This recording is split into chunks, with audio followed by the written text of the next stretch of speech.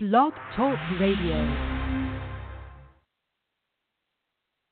Do you solemnly swear that you will support and defend the Constitution of the United States against all enemies, foreign and domestic, that you will bear true faith and allegiance to the same, that you take this obligation freely, without any mental reservation or purpose of evasion, and that you will well and faithfully discharge the duties of the office on which you are about to enter, so help you God? Congratulations, you are all now members of the 115th Congress. AJC Radio and our team extend a personal invitation to all the members of Congress to be a part of this dynamic initiative called Spotlight on Capitol Hill. We welcome you, whether you're Republican or Democrat or Independent, whatever you might be. We join together to bring to the attention of the American people the positive things that our elected officials are doing on Capitol Hill.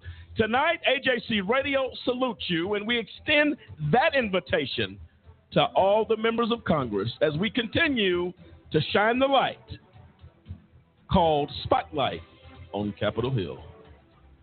It's just going to get better from here. Let's get on board. At this very moment, House and Senate leaders are working on a dangerous plan to dismantle the Affordable Care Act and strip more than 20 million Americans of their health insurance. And if they succeed, it will have devastating consequences for our constituents, particularly women. Repealing the ACA means allowing insurance companies to charge women more, simply for being a woman, endangering access to care for 65 million women with pre-existing conditions, and stripping more than 55 million women of free preventative care like birth control and cancer screenings. It's easy to forget how broken the system was before the Affordable Care Act.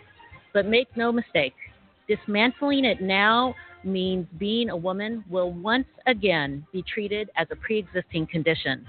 It will mean fewer options, less access, and higher costs for tens of millions of women. We should be building on the progress we've made, not turning back the clock. Women deserve better.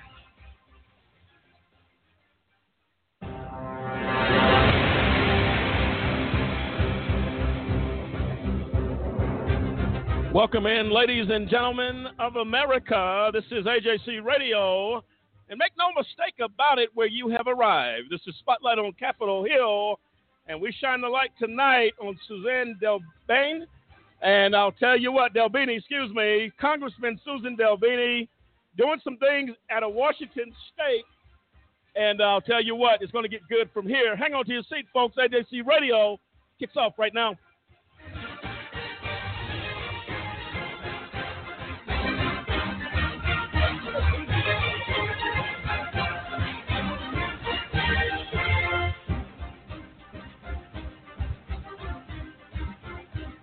And welcome back, folks. Getting the English and the pronunciation correct on a legend there in Washington. Pardon the interruption, if you will. And tonight we're going to kick off, and I'm Lamont Banks along with Lisa Stewart, Cliff Stewart, Dennis Merritt, and William Williams. And Lisa, who do we have tonight on Spotlight on Capitol Hill? It's going to be Congresswoman Suzan DelBene. DelBene. And Congresswoman, excuse us for the interruption on that. Thanks for joining us tonight, ladies and gentlemen. This is going to be a good one. After doing some research on Congresswoman DelBene, I'll tell you, there's some good things happening in Washington, and representing the state of Washington and doing some things, I'll tell you right now, that is making a huge difference, whether you're talking about women's rights, health initiatives, things along those lines. She is doing some stuff, whether it's the Affordable Care Act, of course, known as Obamacare, really an advocate for that. And I'll tell you what, willing to go toe-to-toe with the current administration to make sure things are done the correct way. And, William, as we get into this conversation tonight, I'll tell you what, this should be a good one. It really should be a good one. I mean, she's definitely taking on, and championing the rights of the Affordable Care Act and basically allowing people and making people aware of how women are perceived outside of or before the Affordable Care Act went into effect. So, really a lot of people need to understand what she's doing and what she's fighting for. So I would definitely say, this is going to be a great show tonight. No, without question, William, and it just gets us here. And Lisa, before we get started, let's read the disclaimer for our listeners if we can. We sure can. Sorry about that, Lamont. Yep. None of us at AJC Radio are lawyers, and we do not provide legal advice. Although we go to great lengths to make sure our information is accurate and useful, we recommend you consult a lawyer if you want legal advice. In this time of misinformation, government-controlled media, and government corruption, it is sometimes hard to get to the truth, but we must try. It's not our intention to libel or discriminate against anyone, and the opinions expressed by callers and guests do not necessarily reflect that of a Just Cause or AJC Radio. We want to thank you again this evening for tuning in and spending a little of your evening with us. And thank you for that, Lisa. And again, tonight, honoring Suzan DelBene on this program tonight. And we're excited about it. It should be some interesting conversation. And we're going to get into that. Prior to getting into that, we're going to go into some current news. But before that, Dennis, your thoughts. There was an initiative by the Congresswoman in regards to veterans, finding manufacturing jobs for veterans. It's an initiative that she was very, very passionate about. Your thoughts is, every time we come across senators and congresswomen or congressmen that are seeking to do something productive for our veterans, it has to go a long way. And it's awesome because when the veterans get out or, they're getting ready to get out, they want to know that there's something out there for them. And manufacturing jobs, that's big. And surely the veterans, they applaud her because when you get out, you're nervous. You're like, man, what am I going to do? But when you got congressmen and women in place that are really thinking about our veterans and saying, okay, what about after the military? There's a life after the military. And to get out there and start pushing for manufacturing jobs is just awesome. Because I tell you, when I got out, I was nervous.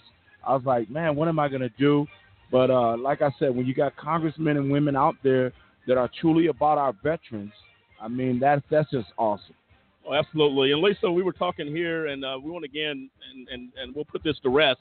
Congresswoman DelBene, the pronunciation, at least online, is different. It's not a correct pronunciation. Is that correct, Lisa? Yes, that's right. So we did hear the correct one.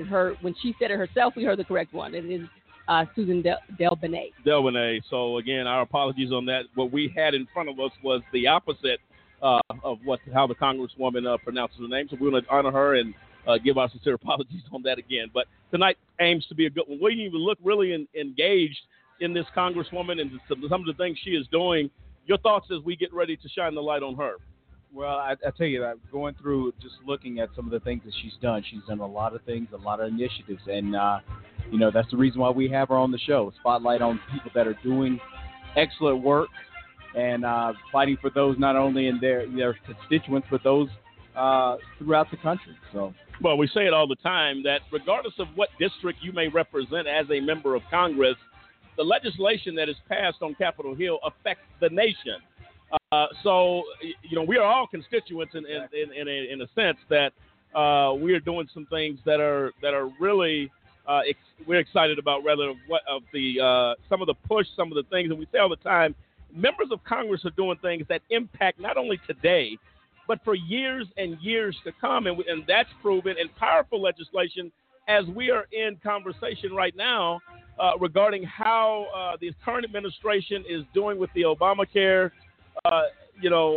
Trying to repeal and replace and all the things that may be problematic to that end, let you know the impact that a president and Congress, again, had to pass that. Exactly. And that shows the impact of what our elected officials are doing. I think is really speaks all on its own because you see that now as we are in a situation where legislation, even from years ago, the Voting Rights Act was under scrutiny a couple of years ago. They wanted to challenge that, and that was way back when we were entitled, and minorities and women were entitled and allowed to vote. And that's been brought up, challenged almost to see, all type of voter suppression to keep the vote down and all these things. So when we say to go out and vote and make sure you get the right person that you believe that can do the job, it's critically important because it is from generations to generations how it's going to be effective in it. And that is so true. And with the Congresswoman, Suzan Bonet, I mean, if you really think about it, she's ready to fight. I mean, she's like, hey, whatever it takes, we got to do the right thing. We got to look at how any changes to the Affordable Care Act will affect women, and we got to look at it closely and make sure that we're watching each and every day so that the right thing is done. And one thing I really didn't understand, well, now I understand a little bit more, the importance of agriculture in America, farmers, and all this. No doubt. Man, I mean, you know what? We go to the grocery store, pick up the food, and go home and cook it, and we're like, man, that's just the end. Man, that process comes a long way before it gets there, and the different things in government and different things that she was talking about, we'll get into that as well, as far as protecting farmers and how, and people don't really think about the farmers, or, well, they're just farmers. Well, guess what? Very important. They're helping you eat every night and put food on the table, and there's a process that goes with that. And as Congresswoman DelBene was talking about the importance of remembering our farmers and what's involved with that, and I mean, it is amazing how many people are involved to make this engine work. It's actually absolutely amazing. And again, we're going to be coming to that here momentarily as we shine the light on this wonderful young lady. Some current news to report. And I don't know, folks, if you've heard about this. Man pardoned by President Obama reportedly shot execution style in Michigan. And the story goes, just a few months after the commuting of his sentence, Michigan native DeMarlon C. Thomas was shot execution style in a federal halfway house. CBS Detroit reports the shooting happened Monday evening, January 23rd, when two masked men entered the Benham Place Federal Corrections halfway house and held over a dozen people hostage. After scoping out the 31-year-old, he was shot several times.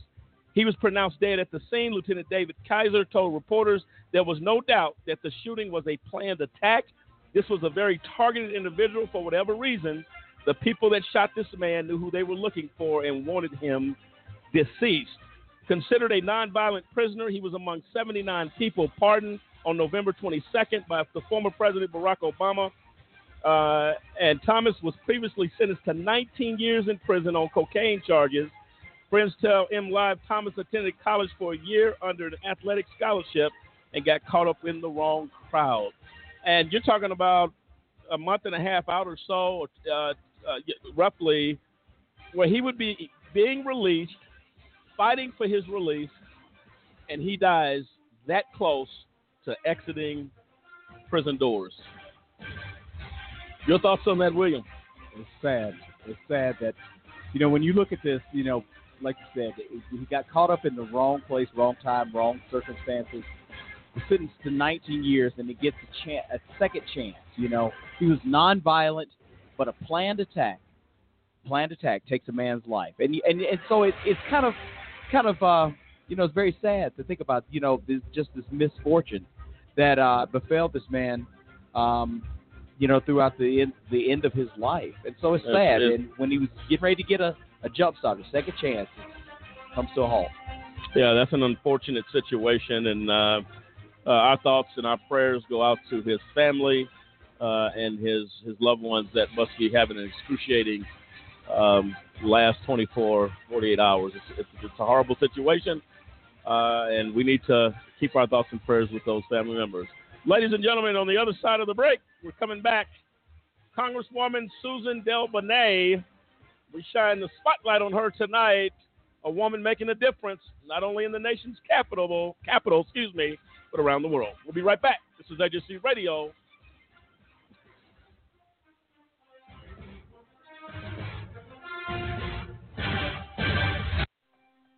Ladies and gentlemen, can I ask you a question?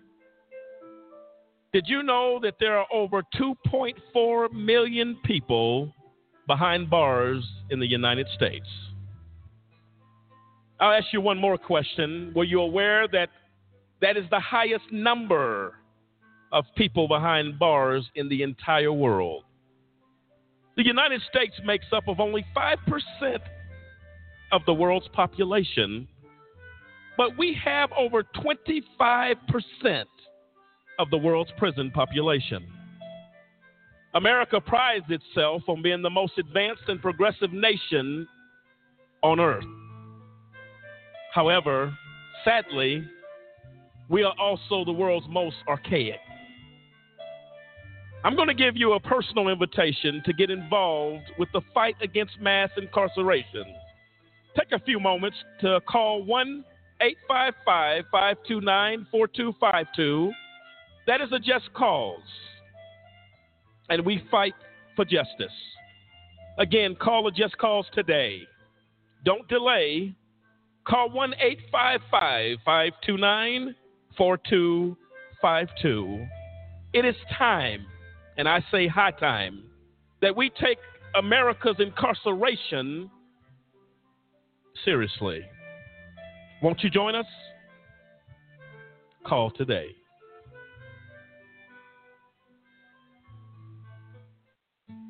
Let's just be honest. When we look across the street to the Supreme Court and we see equal justice under law, when you have drug laws so severely, disparately enforced against some groups, let's take African Americans, for example, there's no difference between black and white marijuana usage or marijuana sales, in fact. But blacks are about 3.7 times more likely to be arrested for it.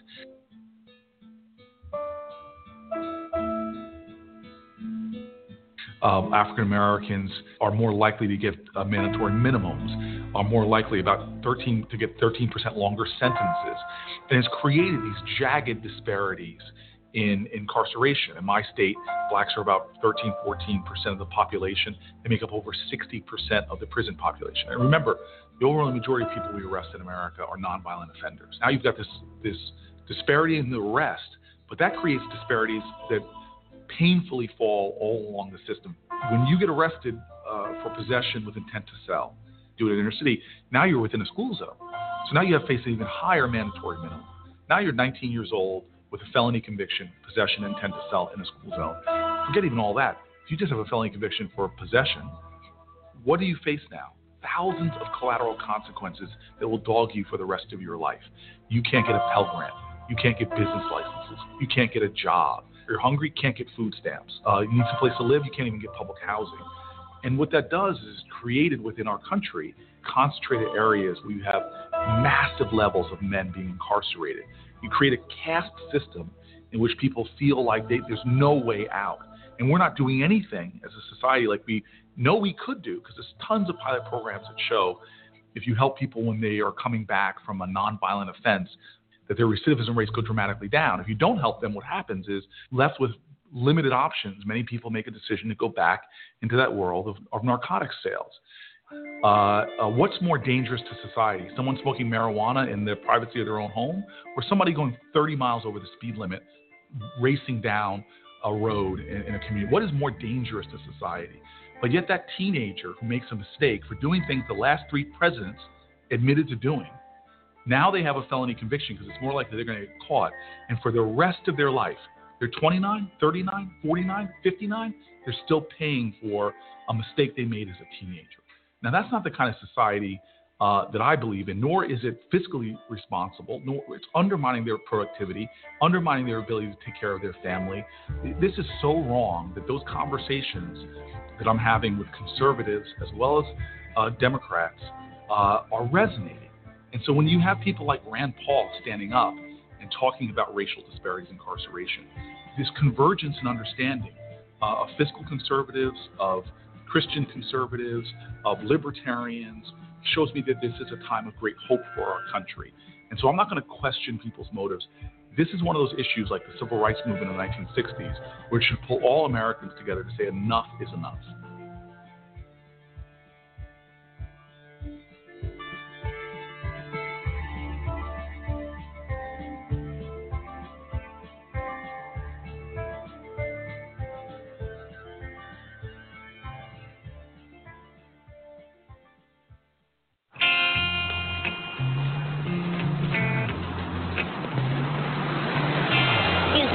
I've been getting mixed messages about women and violence. I need a little clarification. Uncle Bill, how am I supposed to grow up to respect women when I have such lousy role models? Boys are never going to approach you. Can you help me reshape my attitudes towards women? You need to teach them that violence against women is wrong.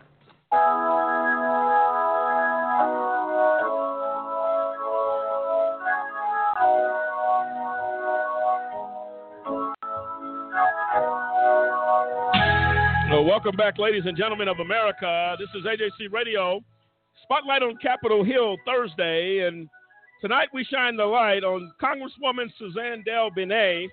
And Lisa, we've been talking about on this program for quite some time the importance of shining the light on our elected officials. And the more and more we get involved with this, it seems it is definitely a fact that it's making a difference on the thought process of our elected officials.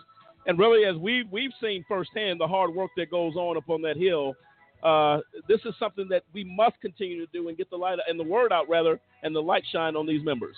Yes, Lamont, that's absolutely right. Because I was talking to one of the members' staffers yesterday, and telling him about how much we've learned since we've been making these trips to D.C. and visiting with the members, how much we've learned about how much hard work they're actually doing, and that America doesn't know what they're doing. A lot of people don't assume that there's nothing going on, but they don't know what's really happening. So I think it's vital for the American people to know what their elected officials are doing. No, absolutely. And it's really, honestly, it's exciting. The more you hear about what's going on with these officials, with the people that you went out on 1 November night to vote, and to elect your representative, I'll tell you what, it is what democracy is about.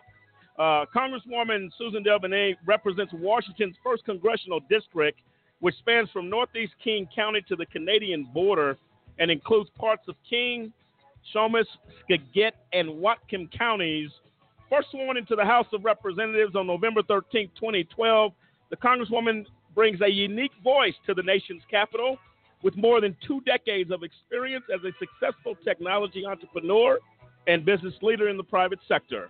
Her depth of experience and focus on achieving concrete results allows the Congresswoman to break through congressional gridlock and get things done, earning her praise from the Everett Herald, who called her the most prolific, effective member of her freshman class. And Dennis, I'll tell you what, those are, go get them words and motivation, if you will, as she steps out and does some things, you know what, that says I can reach across the aisle. Let's get some stuff done here. We talk about that often. How important is that our members are able to break through this political partisanship and get the job done for the American people? It's very important, and especially when the American people is watching and listening. When you see a congresswoman that's willing to cross the aisles to make something happen, that's very important. Bipartisanship, I mean, we have to get to a point where we're servants for the American people. We need to act as such, and we need to do as such, and that's what she's doing. Stepping across that aisle to make sure that things that need to happen, things that need to get done. And again, that's commendable, because without that, if we keep the aisle separated, believe me, nothing's going to get done. No, absolutely. And, we talk about a lot on this program, William, that it's important that our members have walked the road that a lot of the American people have done, whether it's struggling with college, financial student loans, whatever the case is, to feel a sense of what the American people are going through. Her story starts up growing up. Congresswoman saw her parents struggle to make ends meet, I believe, which begins to build on the pedigree, if you will, of the person of Congresswoman DelBene. Determined to arm herself with a quality education, the Congresswoman worked her way through college and earned a bachelor's degree from Reed College in Portland, Oregon. With the help of student loans and financial aid, she later received a master's in business administration from the University of Washington. After college, Congresswoman DelBene became a leader in technology and innovation, embarking on a 12-year career at Microsoft. Among just a handful of women serving at the executive level at Microsoft, the Congresswoman worked as a vice president running worldwide sales, marketing, product management for the company's mobile technology business. I'll tell you what, when a person is able to come, and I want to say this, they call it the rags to riches story. And when you're growing up seeing your parents struggle and trying to make ends meet, it's to me, from what I'm seeing here, served as a motivating factor for the Congresswoman to say, you know what, I'm going to push past that. Those are the type of attitudes, William, that when you got that in Congress or have that in Congress, it basically motivates you for the little guy. Yeah, that's right. Your thoughts on that? Well, I agree 100%. When you grew up you grow up in a situation where you're seeing the struggles, you're wondering and questioning, how your parents are able to make it. Your mother and father are working long hours. You realize real quick, and she did, that she had to arm herself. She had to basically, understand that, listen, education, drive, determination, these are things that I'm going to have to use and implement in my life to make things happen. And then even more so as a woman, she had to break through a lot of barriers. Absolutely. To be a vice president of one of the world's largest companies and be a vice president at Microsoft is a tremendous, tremendous accomplishment. And then get her MBA, and then she went on, to basically find, I think it was drugstore.com, one of the .coms that she actually founded, I believe, or was instrumental or a member of the organization that founded it. So I was just reading that, and so she basically embraced this whole IT and tech initiative, and said, listen, I can start out and do some things on my own. No, absolutely. And I'll tell you what, it says here that Congresswoman DelBene was appointed to serve on President Obama's Export Council, the President's Advisory Committee on International Trade, also serves as co-chair of the New Democratic Coalition's 21st Century Job Skills Working Group, and co-chair of the Women's High Tech Caucus, Internet of Things Caucus, Trademark Caucus, and the Aluminum Caucus. I mean, this woman is involved. And this, again, these are things that affect us years down the road. And her experience from working, as you said, William, at Microsoft, you're talking about a vice president, an executive at this particular organization, which everybody, of course, knows who Microsoft is. I'll tell you what, this is something to be commended. And I'll tell you what, she doesn't hold any words back when she's on the floor of the House of Representatives. She is going to speak her mind. She is going to make the point. And she will speak to the issues that we're faced. Right now, let's talk a little bit about what she said about the Affordable Care Act and the attempt to repeal that and what her thoughts are on that. Let's see what she had to say.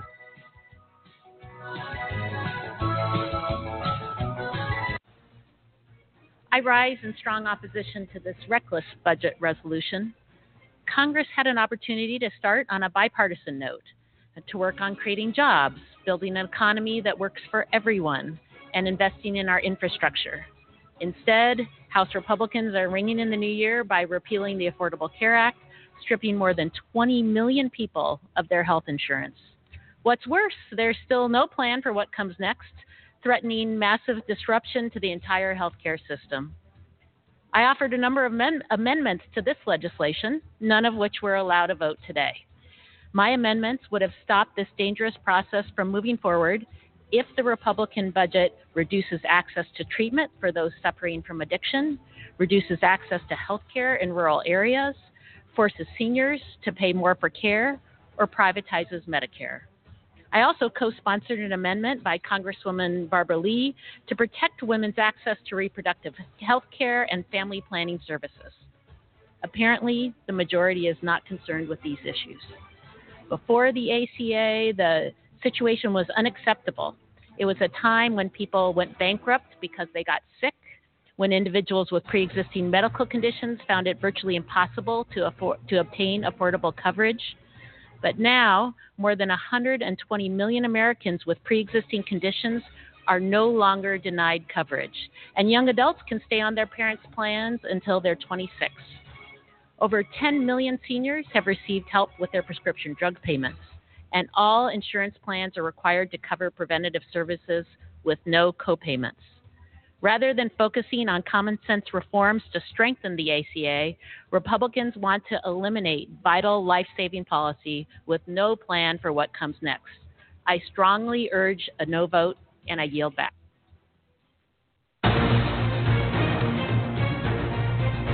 Well, there you have it. The Affordable Care Act, a high-level of discussion, debate right now in our nation's capital. Congresswoman DelBene is not stepping away from it at all. And I think the argument she makes, William, and you were addressing a little bit about the importance of strengthening the Affordable Care Act versus repealing it and trying to gut it, because there are so many good things. She made the point, how many millions of people are going to be lost without health care as a result of the actions of the current administration if they try to carry that out. Your thoughts on that, William? Well, recently, actually the 11th of this month, she introduced a bill to strengthen and not repeal ACA. Explain that a little bit to the people. Well, it's very interesting, and as you heard in the clip, she's very passionate about this. She understands that people need health care, also how it impacts small business. So there's several improvements that she introduced in her bill for small business tax credits. So allowing businesses up to 50 workers to take advantage of the tax credit instead of currently where it's 25. Allow businesses to claim credit in any 3 consecutive years where currently is 2. And businesses with up to 20 full-time employees to receive the biggest possible credit, where currently is 10 employees. Extend the credit to businesses with higher average wages. So what she's talking about doing, and there's other points here, but what she's talking about doing is extending this and making the bill more affordable for small business, providing more additional health care for its employees.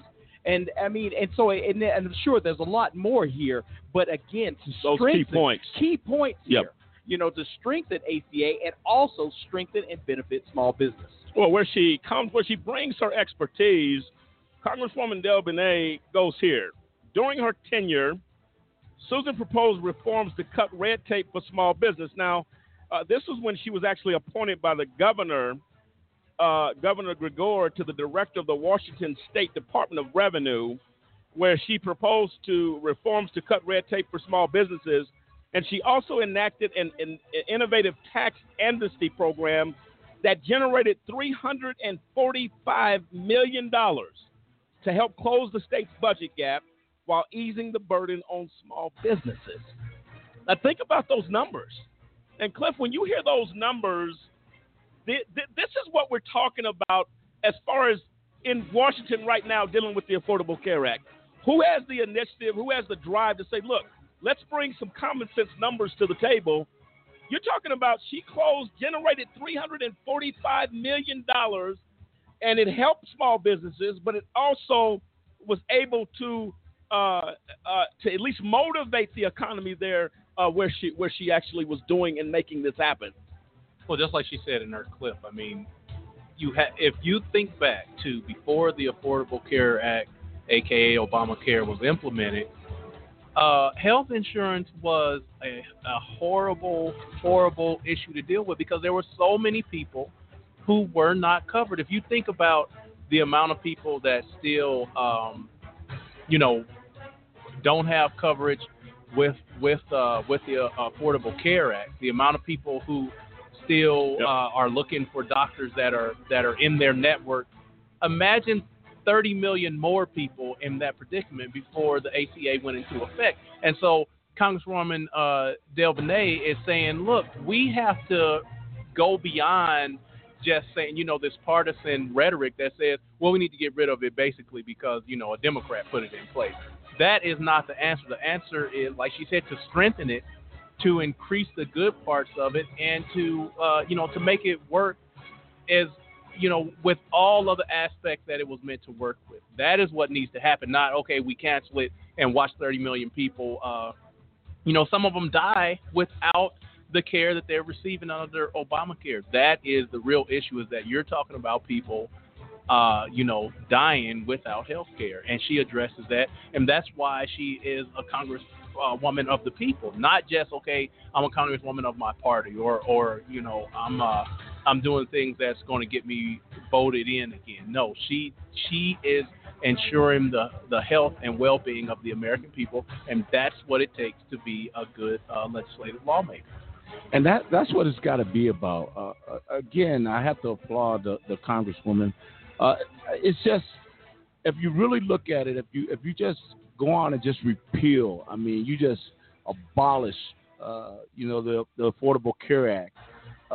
not thinking about the consequences, not thinking about the repercussions when it comes to the poor that can barely afford, health care. And then you got other people out there with, existing, illnesses, and they right now they're depending on the insurance that they already have. You're talking 22 million people, and you just want to come and just say, let's repeal it, let's get rid of it completely, but yet you have nothing to replace it with. And I tell you, it's gonna be some serious problems if that happens. But if the rest of our congressmen and women come together and say, okay, come on, let's really look at this. If the Republicans have something to add, Democrats have something to add, let's do that. But let's not hurt the American people, with our egos and with our selfishness. Let's do the right thing. And I truly believe if everybody looked at it like Congresswoman DelBene, I tell you, we'll get some things done, and without question. Without question. And those are things that, again, as we look at the condition of our nation right now, this is important. And we say this every time, that when you find someone that is willing to stretch out and do the things that this Congresswoman is willing to do, it's time that people start following suit of that. And that's critically important. And she's about, not only are you dealing with the Affordable Care Act, she deals with the problem with immigration in this country, the problem with trying to create jobs. And again, we talked about this earlier, her need to want to reach out to the veterans that actually did something in this country to make a difference, to protect us. And we talk about that problem all the time. It seems to me that Congresswoman DelBene is about one thing. And we said it before, we'll say it again, the people's choice, if you will, someone that is for the people and not for themselves. That's critically important, and we need to very much pay attention to that. Ladies and gentlemen, feel free to dial into the conversation. The number is 319-527-6216. That's 319-527-6216. On the other side of this break, we're coming back with more information as we deal with not only the immigration push, but also the affordable college problem in this country right now is big. She actually speaks to that issue. We're going to talk about her position on focusing on protecting our farmers and landmarks in America, our parks, our monuments, if you will, all across this nation that are at risk.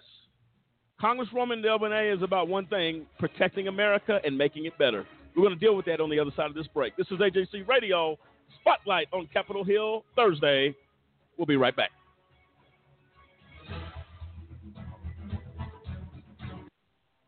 Ladies and gentlemen of America, we extend a special invitation to you to join AJC Radio and our programming every Sunday at 10:30 a.m. Eastern. We will be addressing issues that definitely shape a nation and affect America's future. We will also be dealing with members of Congress, shining the spotlight on our initiative called Spotlight on Capitol Hill. You don't want to miss it, folks. Every Sunday at 10:30 a.m. Eastern Time, AJC Radio makes a difference across the nation. We'll see you then. We know you care. Now it's time. Time to change the face of justice. Did you know that minority and youth participation in juries is extremely low to non-existent? The incidence of youth and minority offenders faced with trials have exploded. Youth and minorities are not being represented as they should be. We must represent for people to get fair trials. If you acquire a state ID or driver's license, it allows you to register to vote, and it allows you to become eligible for jury service. If you're 18, a U.S. citizen with a state ID or driver's license, and registered to vote, you're eligible to be called for jury duty. If called and selected, make it your duty to serve. We can't get justice without you. Change the face of justice. Check your local county or state jury service website for further details.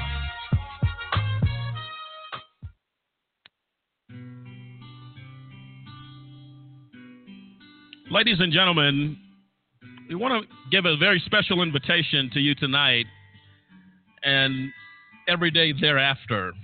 If you're struggling with addiction issues, the Shores Treatment and Recovery is the place to go.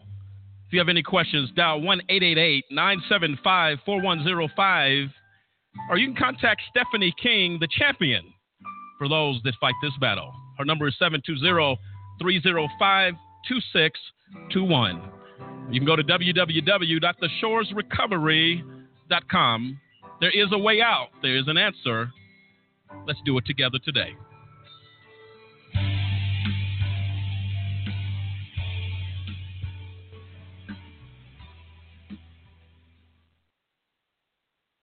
I can solve difficult problems for a Fortune 500 company.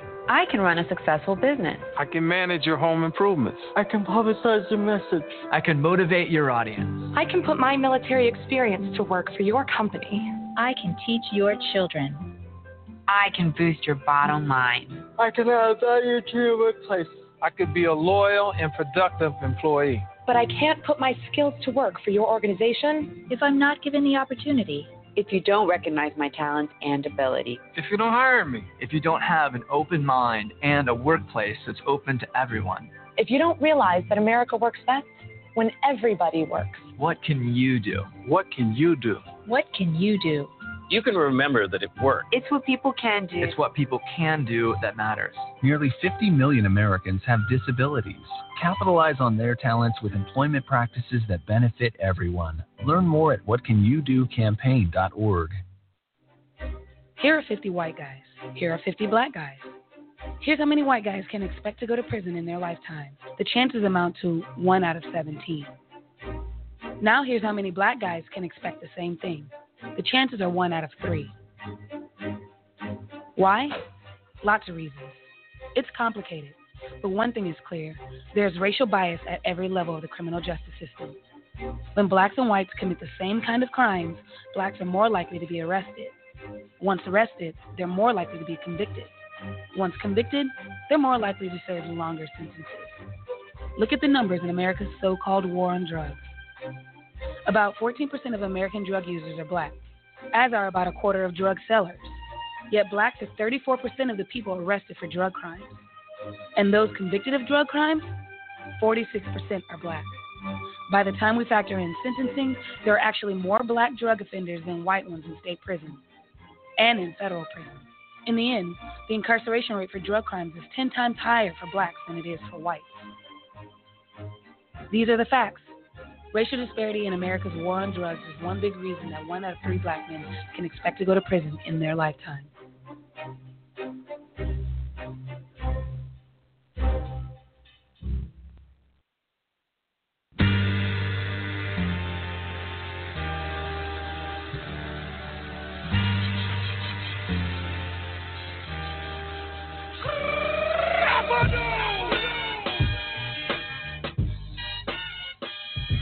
And welcome back in, ladies and gentlemen, the Spotlight on Capitol Hill Thursday. And if you want to know what this is about, I'll tell you what, we're excited here at AJC Radio. Congresswoman Suzan DelBene doing a huge amount of work in Washington, D.C., as we've been able to dig just a little bit into the conversation with this Congresswoman. And Dennis, your thoughts on what we've learned thus far. It's been limited, but, man, how big is this? Very big. What we've learned so far is that she is truly a people's Congresswoman. She's truly about this country and trying to make it the best that it can be, and doing whatever it takes at any cost. So I tell you, what I've learned so far is that she's truly about the American people, and whether it means to cross aisles, whatever it takes, she's willing to do what it takes to, do the right thing. Well, let's just go down through a couple of things, ladies and gentlemen, and go here with us, and we're going to break down some of the things that's actually involved, some of the things that she is involved in, and I'm just going to kind of just read the titles. We'll get into the conversation about it. Increased funding for internet access and Wi-Fi in schools. She actually helped lead the effort in Congress to urge the Federal Communications Commission to modernize and improve the federal E-rate program, and that provides discounts to schools and libraries for the cost of internet and telecommunications services. As a result of her effort, the FCC increased funding for E-rate by $1.5 billion per year to help schools deploy increased internet bandwidth and Wi-Fi in every classroom during the next 5 years. Awesome. Did you hear the number? That's billion with a B.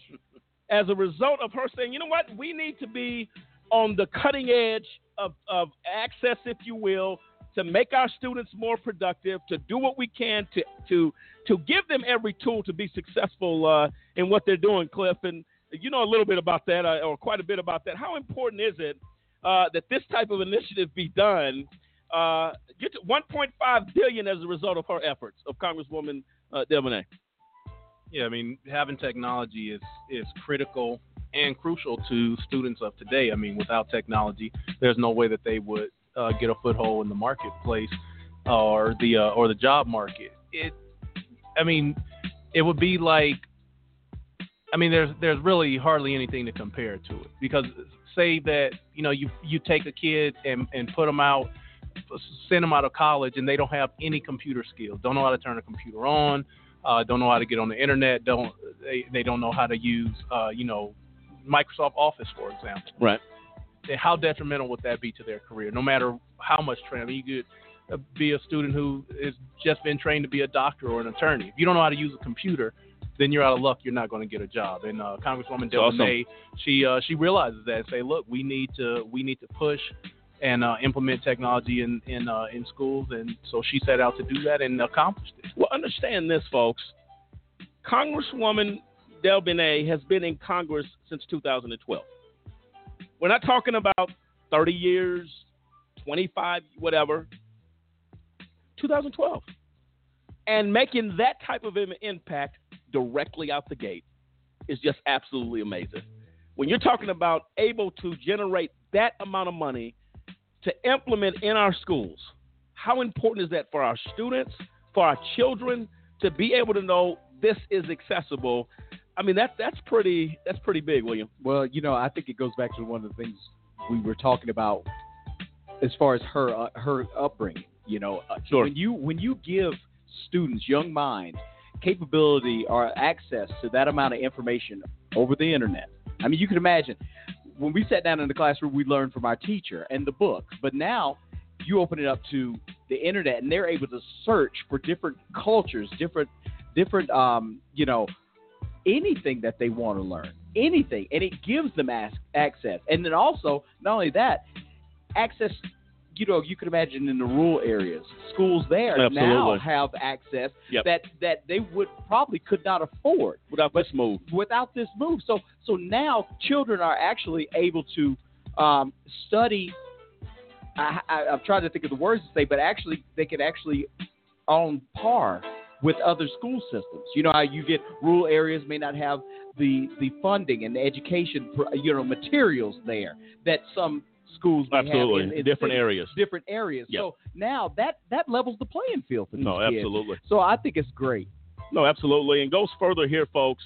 Secured funding for schools in the aftermath of the SR 530 mudslide.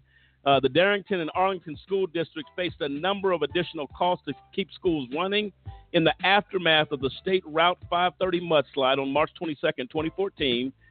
Congresswoman DelBene helped secure thousands of dollars in federal grant funds to reimburse the districts for costs incurred during this tragedy, including transportation to ensure students could get to school and costs for substitute teachers to fill in for classroom staff who were unable to return to work. Again, planting the seeds within the educational system. And what does it boil down to, Dennis?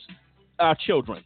What does it boil down to? What can we do? How do we don't have time with the way time is moving and technology is moving. We don't have time for schools to be shut down, whether it's a national disaster, whatever's going on. If she says, let's do something to get some teachers in here so we don't lose time. We can't afford losing time, Dennis, with what faces America right now and our children. And again, that's just who she is.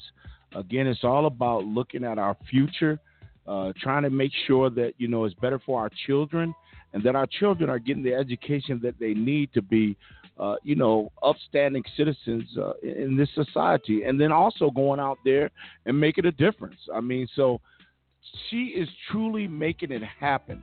That's awesome. I'll tell you, again, I have so far all of what we went over is all about the American people. And when it's like that, you can't help but vote for somebody like that. Absolutely. She goes further here, as again, ladies and gentlemen, as we're going down the resume accomplishments and the efforts of Congresswoman DelBene, it goes one after the other. Job training, long-term economic growth and prosperity require a well-trained workforce. The 2014 Farm Bill included $200 million to fund my proposal, and this is what she says. The Congressman's proposal to fund that was to expand job training programs for supplemental nutritional assistant programs, known as SNAP, recipients to learn the skills they need to get a good-paying job. The programs funded by this pilot will be based on Washington State's successful basic food employment and training program. So her objective here is that, look, you have a lot. This was debatable on the Hill. They wanted, a lot of the GOP wanted to pull the SNAP program. Well, how many meals do you take out of the children's mouth if you pull that program? There are, if I'm not mistaken, there are actually women and families of veterans who are on SNAP. How do you go in and say, pull that? Well, she went further to say, we can't do that. Let's keep that in place, because let's make it perfectly plain. Nobody wakes up one morning and says, you know what, I don't want to work anymore. I'd rather just have food stamps and live off of somebody else. That's not the mind. Most people want to have a job. They want to get up in the morning. They want to be proud. They want to, raise their kids the right way. This is the norm, if you will, of what most Americans want to do. She says, let's train some of these people to, not belittle them, not put them down because they're needing assistance, but let's train them and build their self-esteem back up. Let's make them believe in themselves. Let's put them to work. Let's make them say, you know what, I got a skill that I can be a contributor to our society. That is the mindset, and I go back to what, William, you said.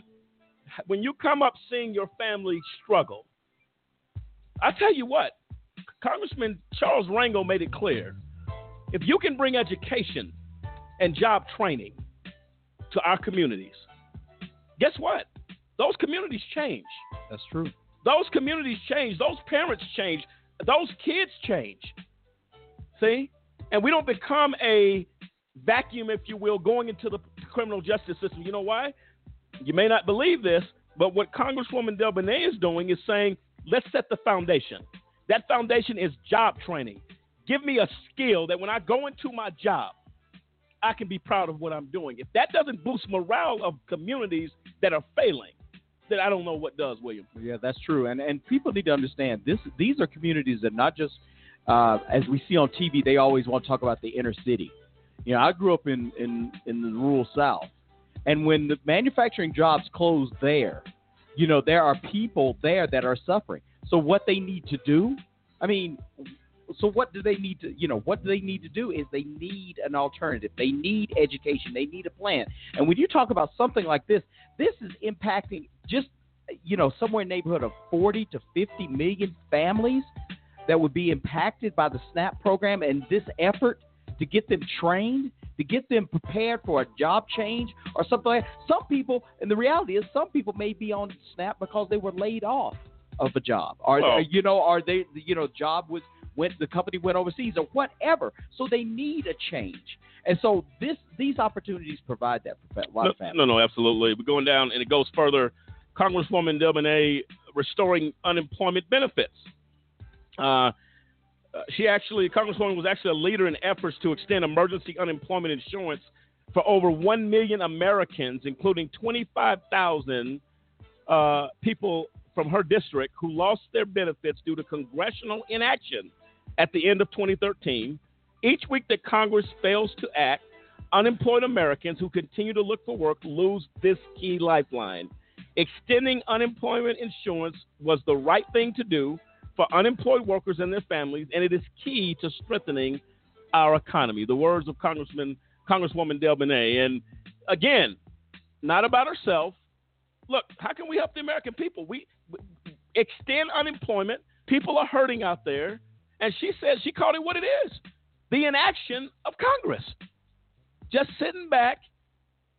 Every day you sit back, a child is hungry. There's a child that may not be able to eat tonight because you fail to act. And that's why, Lisa, as we go further into this conversation, why it is critically important that our congresswomen, congressmen are willing to step out against all opposition and say whether you agree with me or not, this is about protecting families. And I don't know how any member on the Hill can even dispute that if that argument is raised, but we find it happening every day. Yeah, Lamont, I think the problem is that a lot of people they're just not willing to say, I'll do whatever I need to do. They want it done a specific way or just one particular way that they'd like to do it, but they're not willing to step out away from that and say, hey, how can we come together and make this happen for the good of the American people? Well, no, absolutely. And Congresswoman DelBene is doing some things that's probably not popular, but you know the fight you're going to get.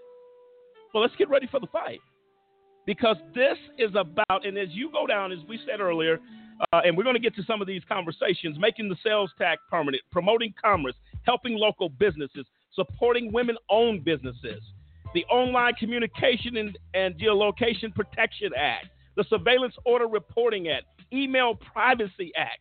I mean, it's act after act after act of pushing to make something happen in this country. We're going to get to some of these. Right now, let's go back to her passion in addressing small businesses succeeding.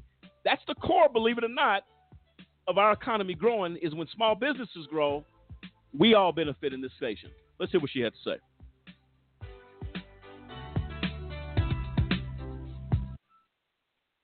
In my home state of Washington, there are over 500,000 small businesses. They comprise 98% of all businesses and employ nearly 1.3 million workers, more than half of the state's private sector workforce. Helping small businesses thrive is an important way to grow our economy across the country. From the businesses that I've met with, I've heard repeatedly how important health coverage is to recruiting and retaining great employees. Whether it's Brambleberry in Bellingham or Frost Donuts in Mill Creek, they all want to provide quality coverage, but often find it's too expensive, too complicated, or there are too few options that are available to them. In fact, according to the Small Business Majority, 70% of small business owners who don't offer health insurance to their workers say it's because they can't afford to do so. These business owners just want a little bit of help. And the Affordable Care Act took an important step in addressing this problem. It created a tax credit to help small businesses afford the cost of health coverage for their workers and their families. Unfortunately, the ACA small business tax credit isn't working as well as it was intended. Too many businesses are either ineligible for the credit or discouraged by the complexity of its requirements. In 2012, the Government Accountability Office found that only 170,000 small employers had claimed the credit, a fraction of the up to 4 million businesses that were estimated to be eligible by federal agencies and small business organizations. To help small businesses compete and grow, Congress should make the tax credit more accessible to employers and available for a longer period of time. That's precisely what my legislation would do. Among other changes, the Small Business Tax Credit Accessibility Act would raise the maximum size of businesses that are eligible for the credit from 25 to 50 employees. It would increase the number of years for which a small business can receive the credit from 2 to 3 consecutive years, and eliminate eligibility requirements that are unnecessarily complex and discourage businesses from claiming the credit. This proposal will go a long way towards ensuring that more small businesses can provide health coverage to their workers while continuing to compete and grow in a still fragile economy. I'm grateful to have been able to partner with Congressman Kind on this effort, along with Senators Kuhn and Merkley, who've introduced companion legislation in the Senate.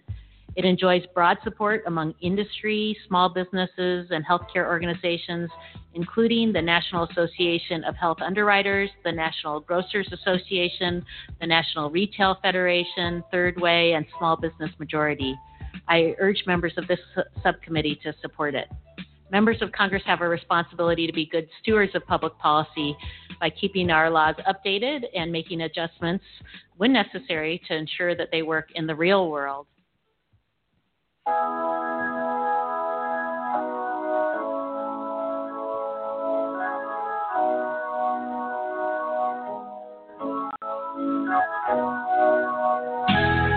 Oh, there you have it.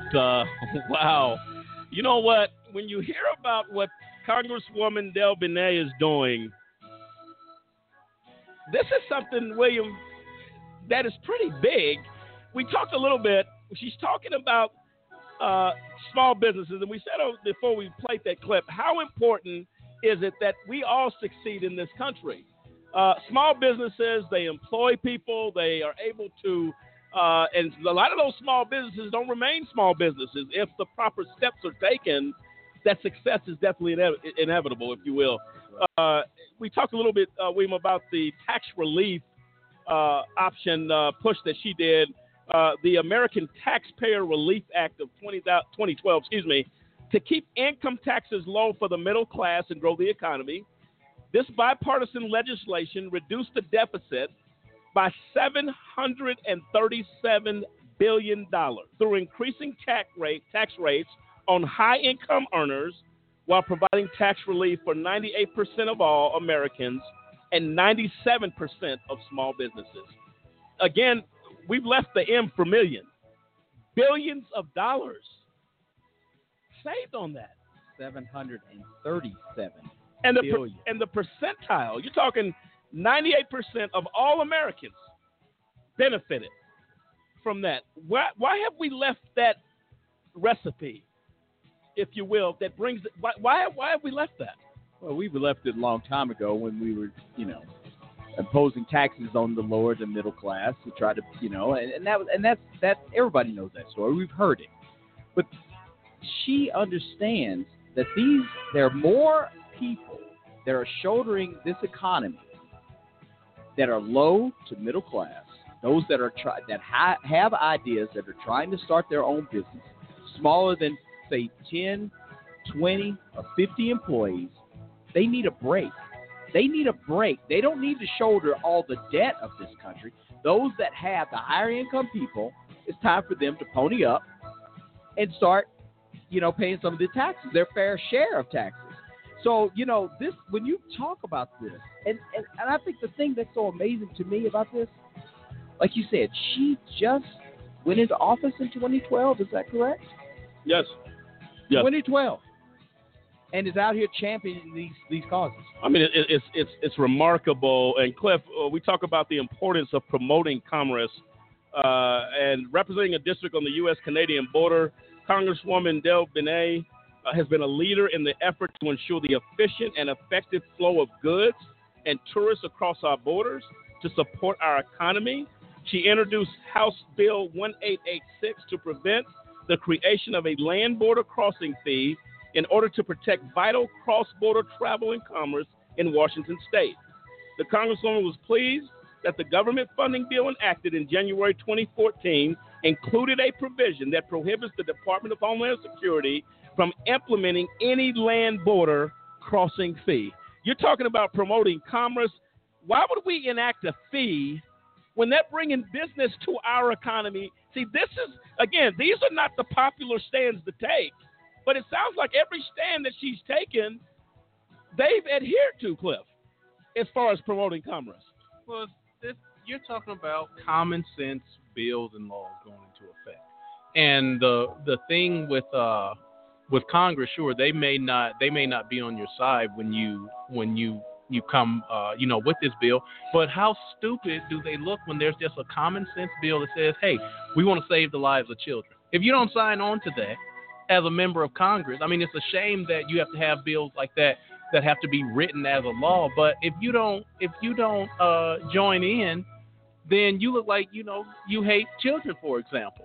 So Congresswoman DelBene said, hey, let's make some common sense bills. And I've said it before, that is the bottom line on how things get done in Congress. You get some people with some common sense legislation and say, these are things that need to be done. You find the points of pain and say, okay, let's attack those. Let's write a bill to make a law to say we'll attack the points of pain of the American people.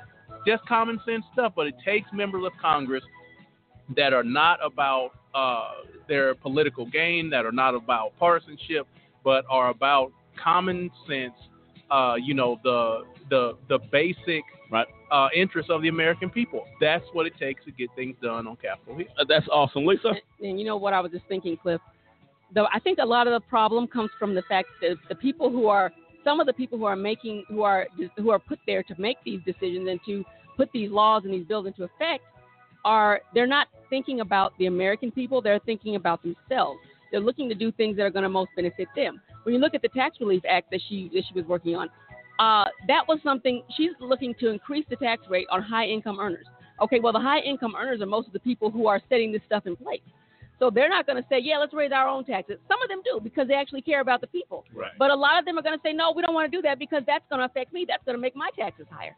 So what? If you make more, you should pay more. That's the way it's designed to be. The more you make, you're able to pay more, as opposed to the poor people having to try to come up with more when they don't have it. Well, no, absolutely, Lisa. Couldn't say it better. I'll tell you right now, when you have – see, this is the concept that I think our leadership or our officials, some of them, have a problem with. If we all are doing good, that helps everybody.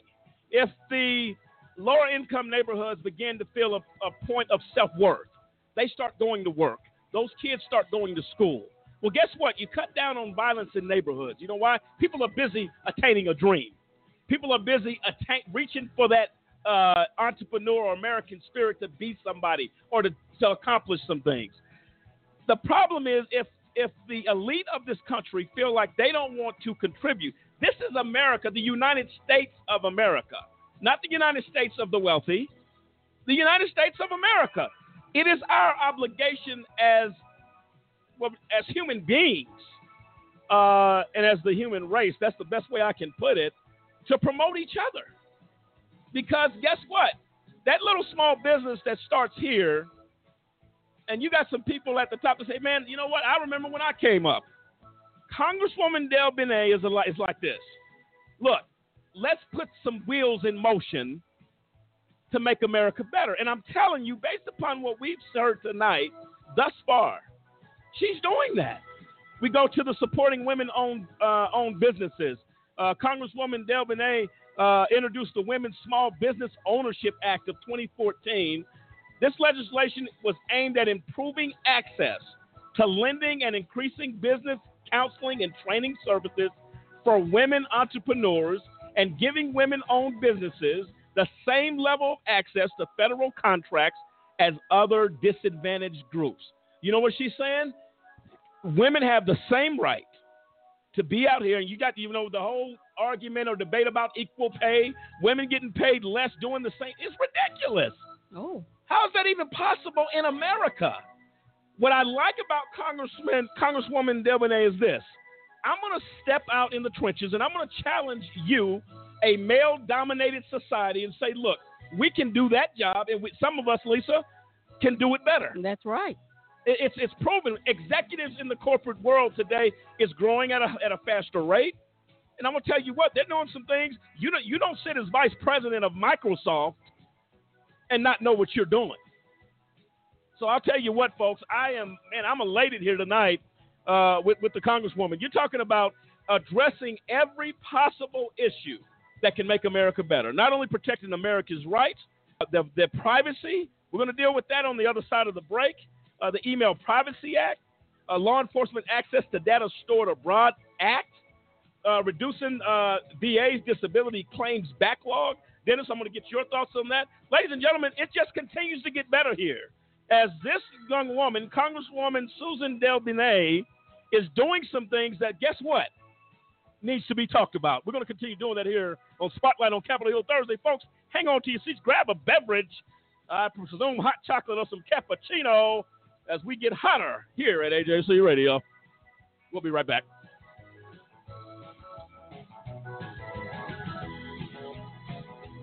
Do you know anyone who's been sent to prison who's innocent? The United States is experiencing record numbers of exonerations in cases where people were wrongfully convicted of crimes they did not commit. If you believe that no one should be sent to prison for crimes they didn't commit, there is something that you can do today. By remembering a just cause with a monthly, annual, or one-time donation, you can help in the fight against wrongful convictions. Call a just cause at 855-529-4252 or visit a-justcause.com and click the donate button. A Just Cause is a 501c3. Wrongful convictions are wrong. Let's be the voice of those who can't speak from behind the wall.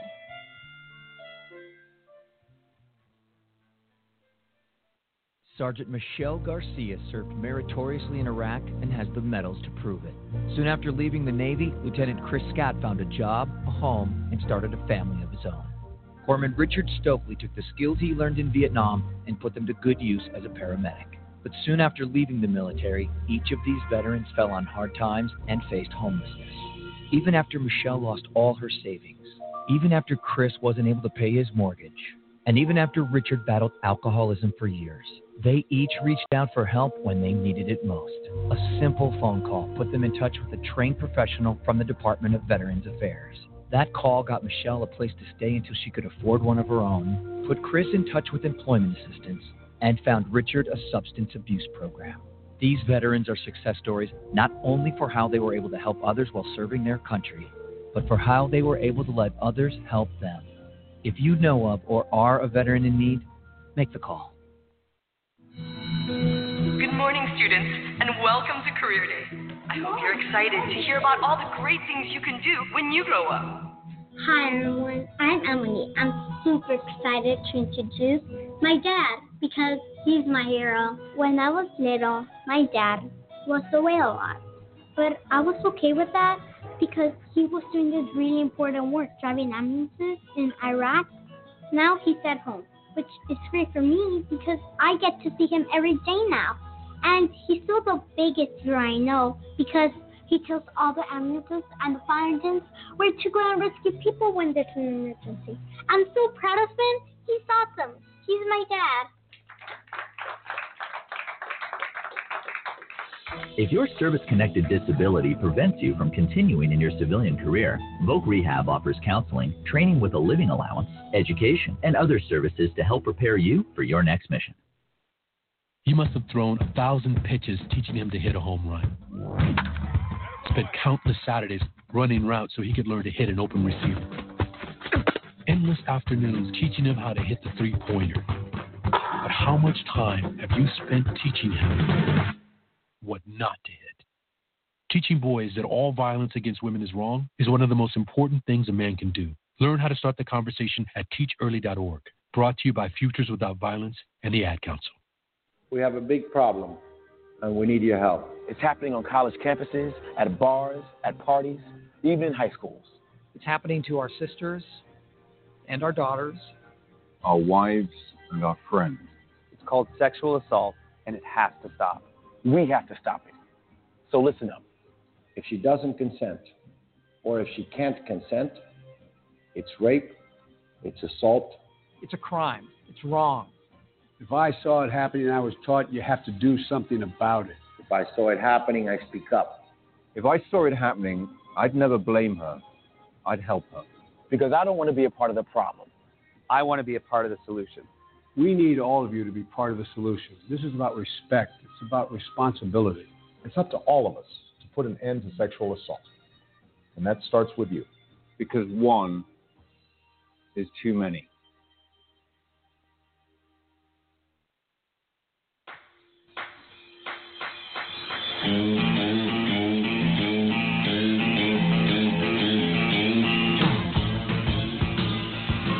And welcome back in, ladies and gentlemen of America. This is AJC Radio, Spotlight on Capitol Hill Thursday. And I'll tell you what, Lisa, this is catching fire not only across America and our nation's capital, but I'll tell you what, Spotlight on Capitol Hill, rather, is moving very quickly, and I'll say it's on fire. Your thoughts? Oh, absolutely. I think it's going great. We're getting so much good information out there. It's just wonderful. Well, I'll tell you what, as we were talking about Congresswoman Suzan DelBene, I'll tell you what, for a young lady to be in Congress only since 2012 and doing what she is doing, and we're talking billions of dollars in affecting this economy, what do you say to that? William? That means that's a mark of getting something done. I mean, there's people that can come in and choose to kind of navigate the waters, and there's those that choose to, get in and do something. And she's definitely got in and made an impact. And that's why they basically made that comment about her being so prolific as a freshman senator or as a freshman congressman. And she is challenging things, Cliff, dealing with, again, we talked about the technology world, but the Surveillance Order Reporting Act permits electronic service providers to publicly report government requests and demands for information, and exempts providers from liability, even if the provider would otherwise be prohibited by law from reporting that information. And there's two sides of that. You have that side of it, and then you have the Secure Data Act. Prohibits the federal agency from requiring or requesting a manufacturer, developer, or seller of any computer hardware, software, or electronic device made available to the general public to design or alter the security functions to allow the surveillance of any user or the physical search of such a product by any agency. And that is protecting, I believe, the privacy rights of consumers. That this is something that, nowadays you cannot go into an airport, you can't go into a restaurant, you can't go into a library, anywhere where you don't see people on their phones. And a lot of that information is sacred, and it should be protected. Cliff, your thoughts? That's right. It's all about protecting the consumer. There's data out there about all of us that, it's our personal information. And sure, some people, they go too far on social media. They go too far with the things that they put on their phone or on their computer. But it is still our personal information. That's letting the government go into your computer or your phone without a warrant or without notifying you is the same as letting them walk around your house without a warrant. It's just saying, hey, I'm going inside your house and I don't have to ask permission from anybody. That is all about protecting consumer, and I think it's a very useful and needed law that came out, because when you saw the things that happened with Snowden, the things that he exposed about the government, that look, the government have the wherewithal to basically get in all of your business. So we need protections from Congress, and we need companies that are willing to stand up and say, I'm not giving it to the government. You have to have a real reason before I release a consumer's information. And it's excellent to see that Congresswoman DelBene stands on the side of the consumers to say, as law enforcement, you cannot have that information unless you have an absolute necessity. No, absolutely. And she goes even a step further, Cliff. The Email Privacy Act requires the government to obtain a warrant before requiring providers to disclose the content of communications, regardless of how long the communication has been held in electronic storage by an electronic communications service, or whether the information is sought from an electronic communications service or remote computing service. Again, Dennis, we talked about this earlier. Going back to the facts of what? This is about the American people. This is about respecting the rights of its citizens, and they have every right to do that. And again, Congresswoman DelBene is the people's choice. Congressman on Capitol Hill, Dennis, your thoughts? And that's true. You got to look at it. You got to look at everything in a holistic manner. You got to make sure you understand that. Yes, we're all about the security of our country, and about being able to access when things are going on, terrorism and all that good stuff. But still, let's not forget about the rights of the American citizens. They have rights, and we should not be going doing anything we want to do with that information that is considered private. So what she's doing is truly awesome, because she has, it's not like it's an arena that she's not familiar with. She's truly, right now, she's a forerunner for, our children, the young children, making sure they understand that anybody can get in that field, when it comes to, technology, and making sure that we keep those things that are should be private. And she's doing a good job. No, absolutely. And we're going to go now. Another thing that she's very passionate about, Congresswoman Suzan DelBene, is reducing the VA's disability claims backlog. We talked earlier, Dennis, about the importance of protecting our veterans and doing things to help our veterans. And this states here that after a decade of war, it is unacceptable that some veterans are being asked to wait hundreds of days for their disability claims to be handled. In 2013, Congresswoman DelBene joined more than 150 colleagues in calling on President Obama to take direct action to end the backlog of veterans' disability claims. In 2014, Congresswoman DelBene voted to increase funding by $20 million to address the backlog by providing the VA with additional resources for digital scanning of health and benefits records, staff overtime, and centralization of the VA mail system. Here we go again. I mean, is there anything that this Congresswoman will not do to make a difference, Dennis? That's huge. And this is awesome because right now this is truly, a issue that has to be addressed. I mean, you got military, veterans getting out of the military that served our country, was in a war, in a war situation, and they get home and they're dependent on, getting that help. But for years, I'm talking years waiting for disability, years waiting for somebody to say, okay, yes, you deserve it, or no, you don't. And that can be very painful. I know veterans that are out right now that are fighting to get disability, fighting for somebody to, say, okay, yeah, you fought for this country. We deserve you. You deserve, some help, being able to get medical help, being able to get some type of, funding for all that they went through, and it's forever. No, absolutely, Dennis. Absolutely good point there.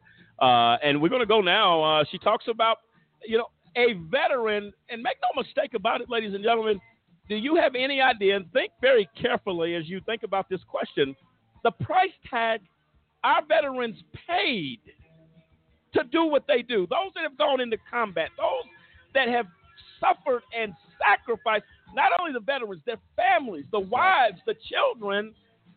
It is our duty to make sure all of our veterans are taken care of. There should not be one veteran without a job. There should not be one veteran on the streets of America when we lay in our beds based upon the sacrifice that was made by these men. We salute our veterans here on AJC Radio. Congresswoman DelBene talks about the importance of bringing jobs to our veterans. Let's hear what she had to say.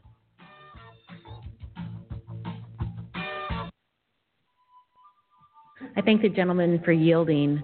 Mr. Speaker, I urge my colleagues to vote no on the previous question so that we can consider my proposal to boost education and job training for our veterans.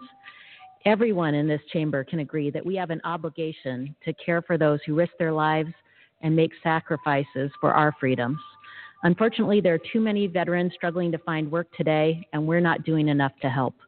Last year, the unemployment rate for post-9/11 veterans stood at more than 7%, substantially higher than the national rate. And across all age groups, there were more than 500,000 veterans out of work in 2014. This is unacceptable. Congress must do more to meet its commitment to these brave men and women. That's why I encourage my colleagues to join me and more than 40 of my colleagues in supporting the Manufacturing Jobs for Veterans Act. My bill will establish state-based manufacturing employment programs to provide skills training in manufacturing jobs for veterans and service members who are reentering the workforce. These pilot programs would support on-the-job training opportunities, apprenticeships, and certification classes for unemployed veterans, and will encourage manufacturers to recruit, hire, and train our nation's heroes. With as many as 600,000 unfilled manufacturing jobs, we have an opportunity to connect employers with a pipeline of skilled, capable workers. Instead of voting on yet another partisan bill, we should be focused on real solutions that help the American people, grow our economy, and strengthen the middle class. I urge my colleagues to defeat the previous question so we can take up this important bill and put our veterans back to work.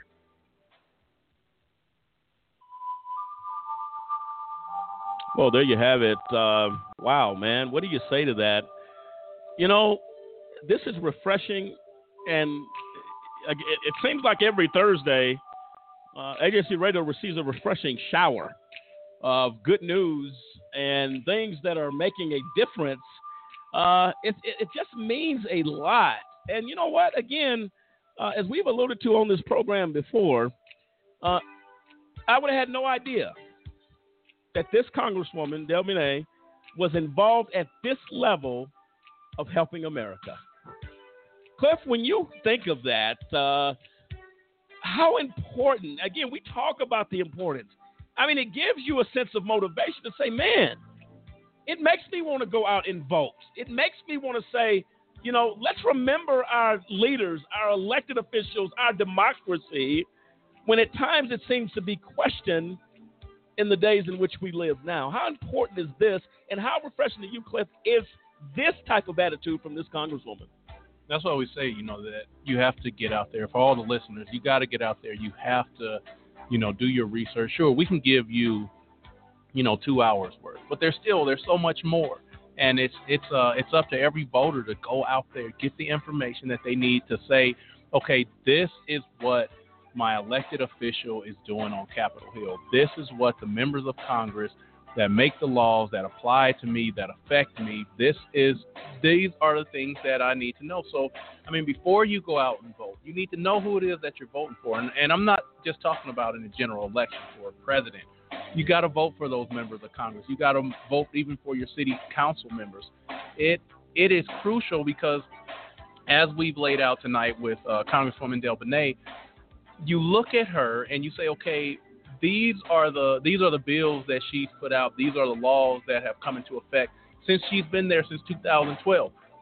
Well, if you know that about her, now you can make a decision, an informed decision, to say, okay, when she comes up for re-election, or if she wants to go into another position, then I know her background. I know what she stands for. And these members of Congress, you know, you can't just go off what they say. You have to take their track record and say, what have you done since you've been on Capitol Hill? How have the things that you voted for and brought into law and into bills, how have they affected the American people? That is why we say it is so crucial. Get out there, get the information, and then you have to vote. You have to make your voice be heard. You know, I always say if you don't vote, then you don't have the right to complain when something happens. So, you know, get out there, do what you got to do to make your voice heard.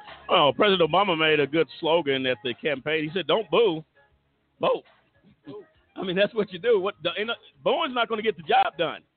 Get out there and vote. And what we're finding here, we talk about all of these things that Congresswoman DelBene is doing, but what we are learning, she also deals, Dennis, with ending veteran homelessness. While veteran homelessness has dropped nearly 25% since 2010, more than 55,000 veterans still remain homeless today. To help end veteran homelessness, Congresswoman DelBene urged the House Appropriations Committee to provide robust funding for the HUD-VASH program, which helps homeless veterans become self-sufficient by combining rental assistance from the Department of Housing and Urban Development with case management and support services from the VA. We must continue to support this life-saving program as more of our service members return home. And those are the words of Congresswoman DelBene. I'll tell you what, I mean, again, never tiring from being involved and engaged with the issues that are so important to this country right now, Dennis. Yeah, and true. Enough of the talk. You know, a lot of times our military, our veterans, our service members, you know, they're used as pawn. It's all about the military. It's all about our veterans. It's all about our soldiers. But where's the action? You know, we want to see the action. All that talk, it gets, after a while, you get tired of hearing it. And I'm sure our veterans agree. You know, if you're going to talk, let's do something. Right now, we got, like you said, we got all kinds of veterans homeless. You know, they don't have a home to go to. They get out of the military. They fight for disability. They go through all this stuff. But yet, when you hear our elected officials on TV and on radio, you know, they're talking about how much, you know, they care and how thankful they are for, you know, the service of our military men and women. But I tell you, Congresswoman DelBene, she's about action. Right. Okay, enough of the talk. Let's do it. Let's put programs in place to get our veterans off the street and to get them working, get them educated, and get them off the street. Let's show them how much we truly appreciate. Oh, absolutely, Dennis, and that well said. And she is very much involved, Congresswoman DelBene, in victims, protecting victims, and this goes into expanding access to care for victims of military sexual trauma. Congressman states she is deeply concerned that the VA is denying access to care for too many victims of military sexual trauma due to ongoing difficulties with the reporting and documentation of sexual assault in the military. Congresswoman Bonet fought to expand access to mental health services and other necessary care for the victims by co-sponsoring the Ruth Moore Act, which passed the House in 2013, and she has repeatedly called on the Obama administration to reduce the unfair evidentiary barriers placed on MST survivors in filing disability claims. She ensures that she'll keep fighting to improve the lives of thousands of veterans who have suffered from sexual assault in our military. And this is something that has been an ongoing, really for years, about sexual abuse, assault in the service. And it's just unacceptable that not every tool possible is not used to comfort and to make life as easy as possible for our veterans. And I like the fact that Congresswoman DelBene seems to be engaged not from the mind only, but also from the heart. That say, I care about victims. I have a problem with suffering and pain. This is the human spirit of America. And we salute Congresswoman DelBene tonight for her human spirit of kindness and caring. And I'll tell you what, we need a lot more of that in this country, William, right now. And I think when we see it from our leaders, I believe it catches on. And whether it's our leaders, whether it's our president, whoever it is, this element is missing greatly in this nation right now. Right. And I think if it can become contagious, and we follow the example of Congresswoman DelBene, I believe there's great things ahead, William, on the horizon, if we would simply just do it. Well, the one word that comes to mind is compassion. It's more than about me. It's more than about my constituents. We are a nation of 300+ million people. All of us deal with different issues. We're all in different places. But if we could try to make people's lives a little bit better, as an official, that's their job, and that's what she's done. That's the things that we pointed out here tonight that she's addressed, from veterans to the children, to women, to those that are benefiting from SNAP, to all the other programs. She's doing this in her first term, and she is in the state of Washington impacting those across the country. So when you have compassion, you could do a lot. I mean, we see that. That's what we're talking about. Right. And so it really, like you, I'm kind of checking myself, saying, man, in sort of such a short time, this person is changing millions of lives. Without question, William. And this person, who is she?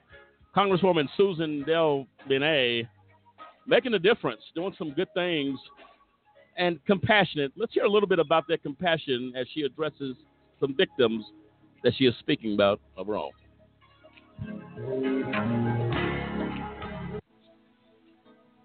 Mr. Speaker, I rise today with a very heavy heart. On Friday night, there was a tragic shooting at the Cascade Mall in Burlington where 5 people were killed.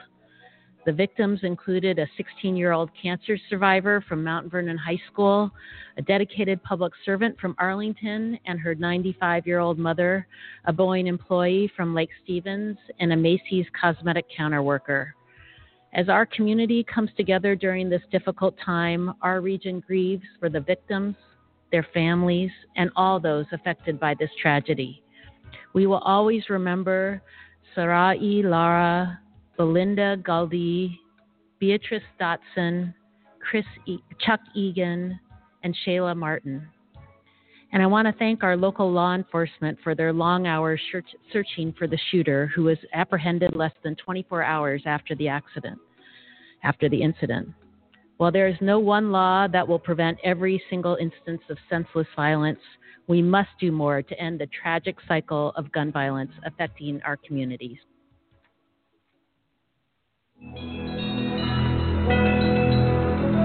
Well, there you have it. You may need to break out the box of clinics on that one. I'll tell you right now, ladies and gentlemen, the heartfelt words of Congresswoman DelBene in that moment is priceless. We talk about, William, you stated that we talk about compassion, the caring attitude.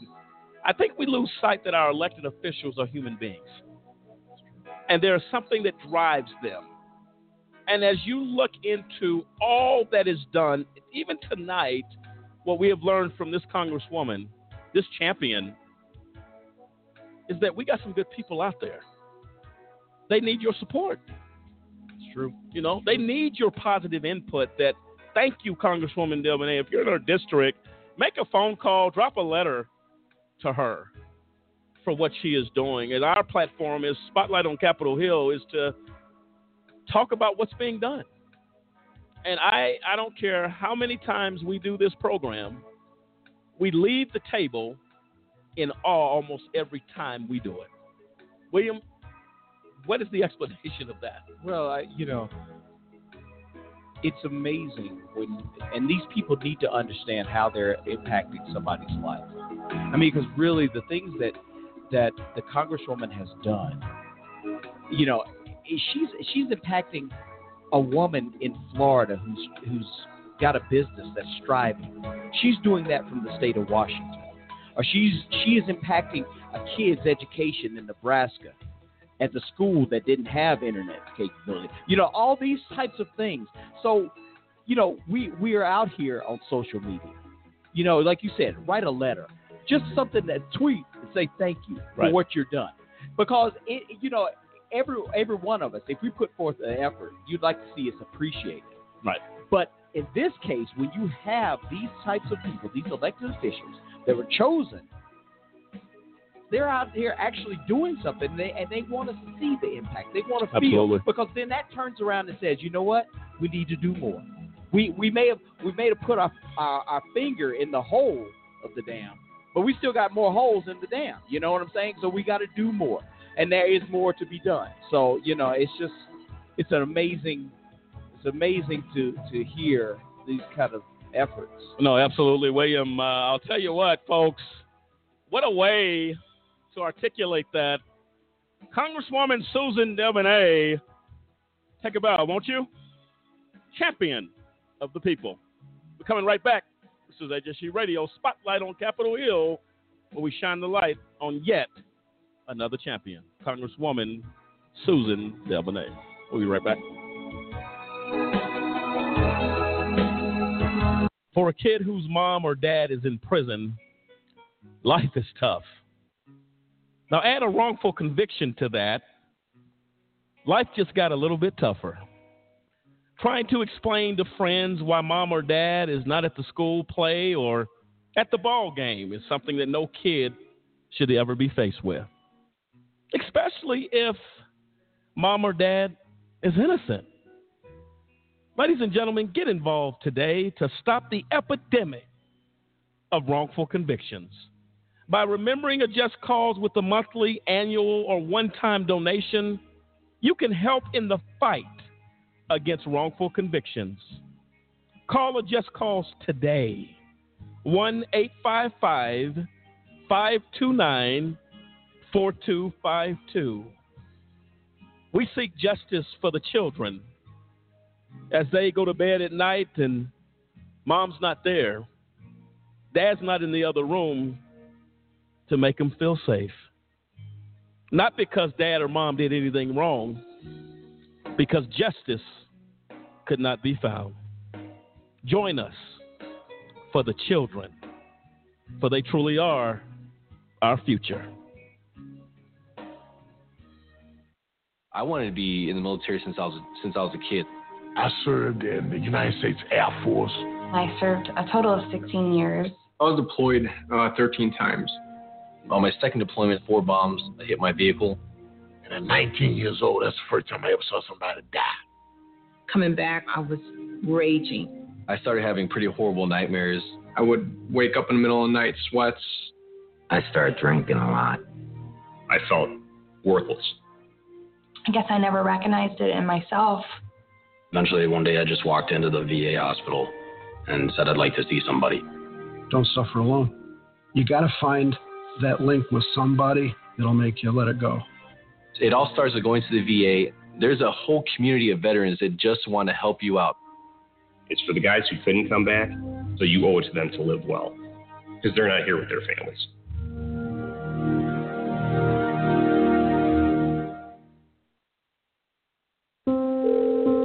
This is Julie. How may I help you? My husband and I just got in a fight, and he hit me. With one call, you don't have to be a victim anymore. These fights are getting worse.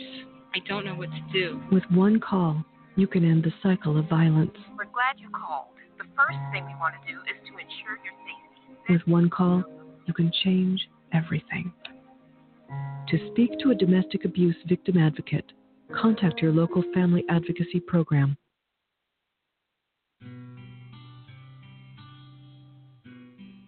Ladies and gentlemen, we want to give a very special invitation to you tonight and every day thereafter. If you're struggling with addiction issues, the Shores Treatment and Recovery is the place to go. If you have any questions, dial 1-888-975-4105, or you can contact Stephanie King, the champion, for those that fight this battle. Her number is 720-305-2621. You can go to www.theshoresrecovery.com. There is a way out. There is an answer. Let's do it together today.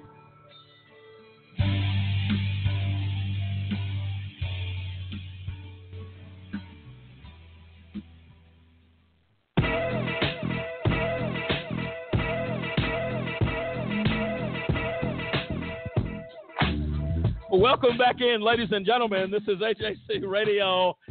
Spotlight on Capitol Hill Thursday. Folks, this has been an exciting time tonight as we have shined the light on a champion of the people, Congresswoman Suzan DelBene. And I'll tell you, this has been awesome as we have had the opportunity and the privilege of talking about a woman, I tell you what, that's doing some good things, Dennis. And, you know, when you came in, you know, when we pulled in tonight at AJC Radio Studio, we had some serious snow falling outside and big flakes and kind of cold, but I guess, man, it's melted all away, Dennis, as we have been on fire tonight with this champion of the people. Your thoughts on that, Dennis? Truly an awesome Congresswoman. Again, I've enjoyed tonight talking about her because I've learned that she's doing so much for the American people. And I mean, nothing like a Congresswoman or man that can reach across the aisles and put all that, bipartisanship behind her and make things happen. And one last thing as we close on this segment, as we get ready to go to the RP6, she has been involved in protecting monuments across this country, a lot of monuments in Washington State, where tourists come from all over the United States. The beauty of Washington, people talk about it all the time, the forest, the outdoor person that likes to get out there and see beauty of nature. She even gets involved with that to say, let's protect that. Just a couple, creating the San Juan Islands National Monument. She introduced the San Juan Islands National Conservation Area Act and worked with federal and local stakeholders in the effort that led to the president creating the San Juan Islands National Monument in March 2013. She was also responsible for expanding the Alpine Lakes Wilderness. She was a co-sponsor of that legislation to expand the Alpine Lakes Wilderness, the Alabama Creek Wild and Scenic Act. She introduced that bill, which would designate more than 14 miles of Alabama Creek, part of Skagit River, as wild and scenic. So a lot of things she's doing to say, look, let's preserve and keep nature beautiful and the things going as they need to go is awesome. We're going to hear her final thoughts on that, on the protection and really preserving the very keepsakes, if you will, of America's nature and its beauty. I have the honor of representing one of the most beautiful and diverse districts in the country.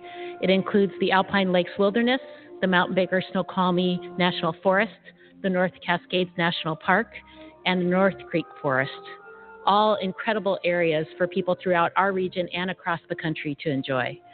Unfortunately, in just 14 days, the congressional authorization for the Land and Water Conservation Fund will expire. LWCF was established 50 years ago to maintain outdoor recreational opportunities nationwide. It's the only federal program dedicated to the conservation of our national parks, forests, wildernesses, wildlife refuges, state and local parks, and working forests. Since its inception, the fund has invested $637 million in Washington state projects alone, including 3 grants for the North Creek Forest, a 64-acre park I visited just last month. A community organization called Friends of North Creek Forest and a college student named Jordan from the University of Washington at Bothell gave me a tour of the forest. For a senior thesis, Jordan has worked with the community and conservation volunteers to clean up the site and design new trails for hikers and hundreds of school children to enjoy. This forest is a safe and healthy place for our families and students to have fun and learn about species diversity and the importance of conservation efforts. This is just one project among thousands across the country.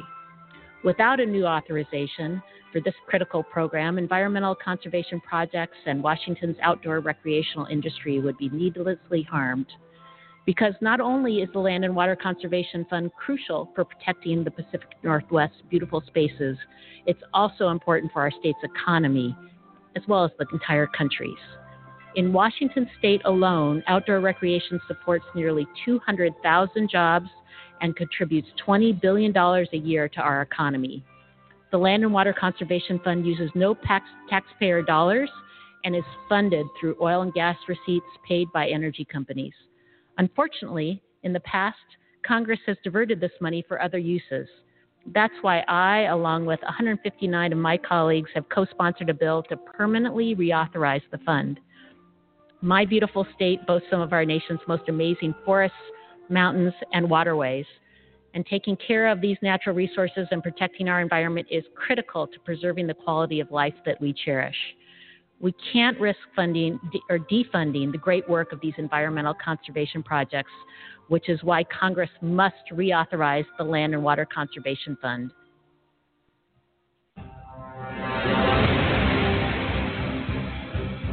Well, there you have it. I'll tell you what, ladies and gentlemen, Spotlight on Capitol Hill, honoring a champion of the people, and that is the name that we will reference to Congresswoman Suzan DelBene, a woman that has impacted and continues to impact the nation. We give a very special thanks to her, her staff, all the people that make her successful in what she's doing. We salute you tonight, Congresswoman DelBene. Continue doing what you're doing. You truly are a champion in our book. And right now, we turn our attention to the other side. What you didn't know about the RP6 starts right now.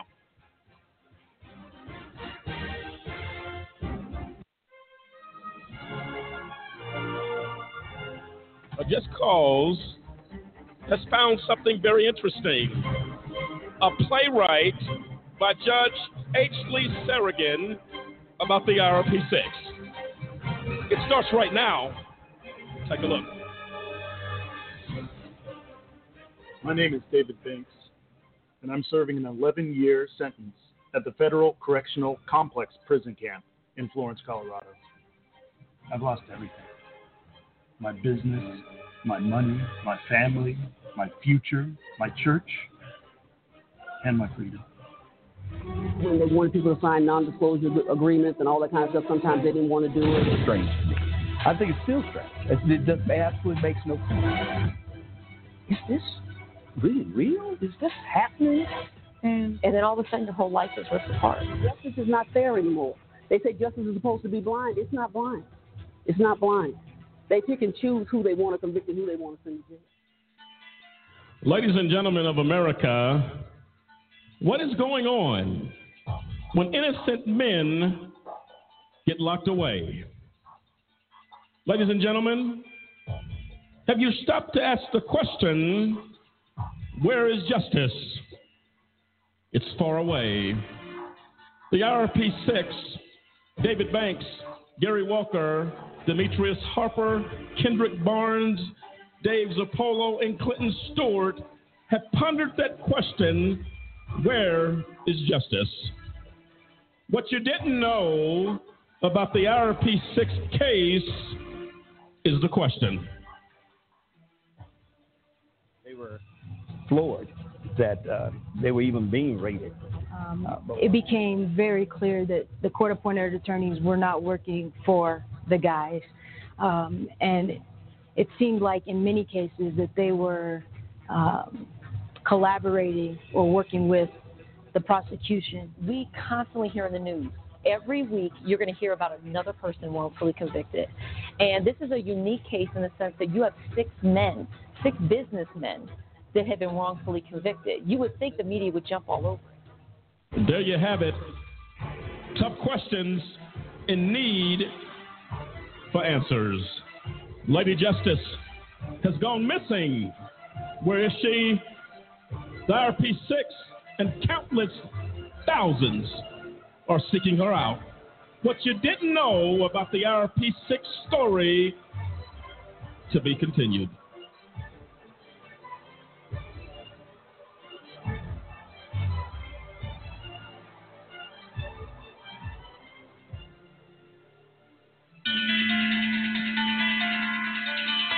And there you have it. Right now, what you didn't know about the IRP6. Who are these men? They are Dave Zappolo, Demetrius Harper, David Banks, Kendrick Barnes, Clinton Stewart, and Gary Walker, victims of a system that failed. Tonight, the question we ask, was a gag order privately issued to jurors in the jury room after the verdict in the IRP6 case? That is the question tonight.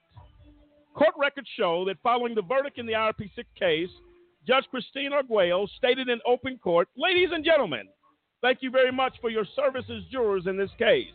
You are now discharged with the thanks of the court, and the question usually arises regarding whether or not you may now discuss this case. Whether you talk to anyone about this case is entirely up to you. I will instruct the government lawyers and the defendants and anybody who is related to either the government or the defendants that they are directed that they cannot contact you to speak with you. However, you are free to talk with whomever you wish, as much or as little as you like, about your deliberations or the facts that influence your decision. However, a private third-party firm attempted to contact post-verdict interviews in the IRP6 case, but found that the jurors were reluctant to speak to anyone about the case.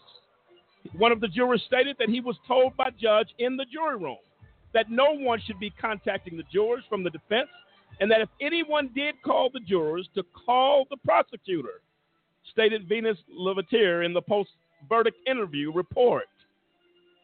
I asked him if he was aware of an order from the court barring the jurors from talking to the defense. He was not. The question tonight is, based upon the circumstances and of that statement, was a private gag order issued to jurors not to speak? And if that was the case, William, why is that when it goes against the due process of law? Yeah, so, I mean, really, you have to understand. They're free.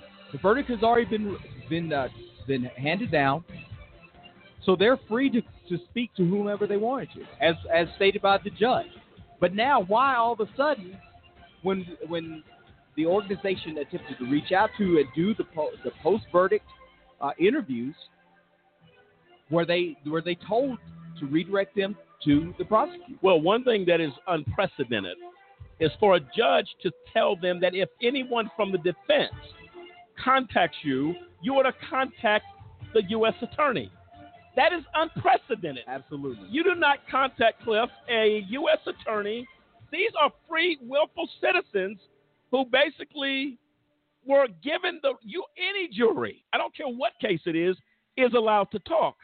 Why the reluctancy unless something very foul has gone on with this judge? Exactly. I mean, how do you in one breath say talk to whoever you want to and then go in a private room, get the jurors back there and say if anybody from the defense, not just anybody, contacts you, but if anybody from the defense contacts you, then you're to contact the prosecutor, and the prosecutor in the IRP6 case, contacted the FBI agent. The FBI agent contacted the juror, and then, tells the juror, if this happens again, you let me know and I'll take care of it. Now, to just anybody saying that to you is one thing, but an FBI agent tells you I'll take care of it. What exactly does that mean? What do you take that to mean? Are you going to take somebody out? Are you going to violate somebody's civil or human rights? Those type of connotations those are the things that shouldn't happen at the behest of a judge. No, that is not justice. No, it is not, Cliff. And I'll tell you that it stands to reason that safeguards must be in place during a trial to maintain the integrity of the trial. It is one thing if a person chooses not to participate in a post-verdict interview. However, it is a whole nother matter if he or she is directed not to speak with anyone. That is different. To be continued, what you didn't know about the RP6. There are perpetrators of justice that occupy and wear robes and have gavels in courtrooms, but they are perpetrators of justice. They are prosecutors with a badge that's not legitimate. Lisa, who are the perpetrators of justice that wrongfully convicted the RP6? They are U.S. Attorney John Walsh, Assistant U.S. Attorney Matthew Kirsch, Assistant U.S. Attorney Sunita Hazra, Attorney Greg Goldberg, Federal Judge Christine Arguello, Appellate Judge Jerome Holmes, Appellate Judge Bobby Baldock, Appellate Judge Harris Hart, Federal Judge R. Brooke Jackson, Magistrate Judge Craig Schaefer, Court Reporter Darlene Martinez, FBI Agent John Smith, FBI Agent Robert Moen, former Federal Agent John Epke, former Federal Agent Gary Hilberry, Attorney Thomas Goodread, Attorney Clifford Barnard, Attorney Thomas Ward, Attorney Robert Berger, Attorney Mitchell Baker, Attorney Boston Stanton Jr., Attorney Rick Kornfeld, Attorney Mark Garagos, Susan Holland of ETI Professional Services, and Samuel K. Thurman. And thank you for that, Lisa. Ladies and gentlemen of America, a very special thanks to Congresswoman Suzan DelBene, making a difference in our nation's capital. Thank you for joining us, America. Take care, and we'll see you next time. Good night, America.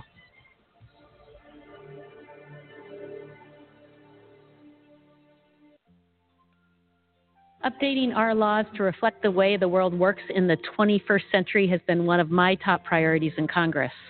And after spending 2 decades in the technology sector where things change at light speed, it can be hard to understand why we still have laws on the books that don't reflect how society functions in the digital age. Nowhere has this been more obvious than in our email privacy laws that date back to the 1980s. Under current law, there are more protections for a letter in a filing cabinet than an email on a server. This was never really the intent, but email's evolution has made it clear our policies are woefully outdated. I've supported a number of different proposals to reform our electronic privacy laws, and I'll continue to push for those. But today's vote on the Email Privacy Act is a great step forward for American civil liberties. I urge all of my colleagues to vote yes on this important legislation, and I urge our friends in the Senate to take up the bill without delay so we can send it to the President and ensure Americans are guaranteed the privacy protections most think that they already have.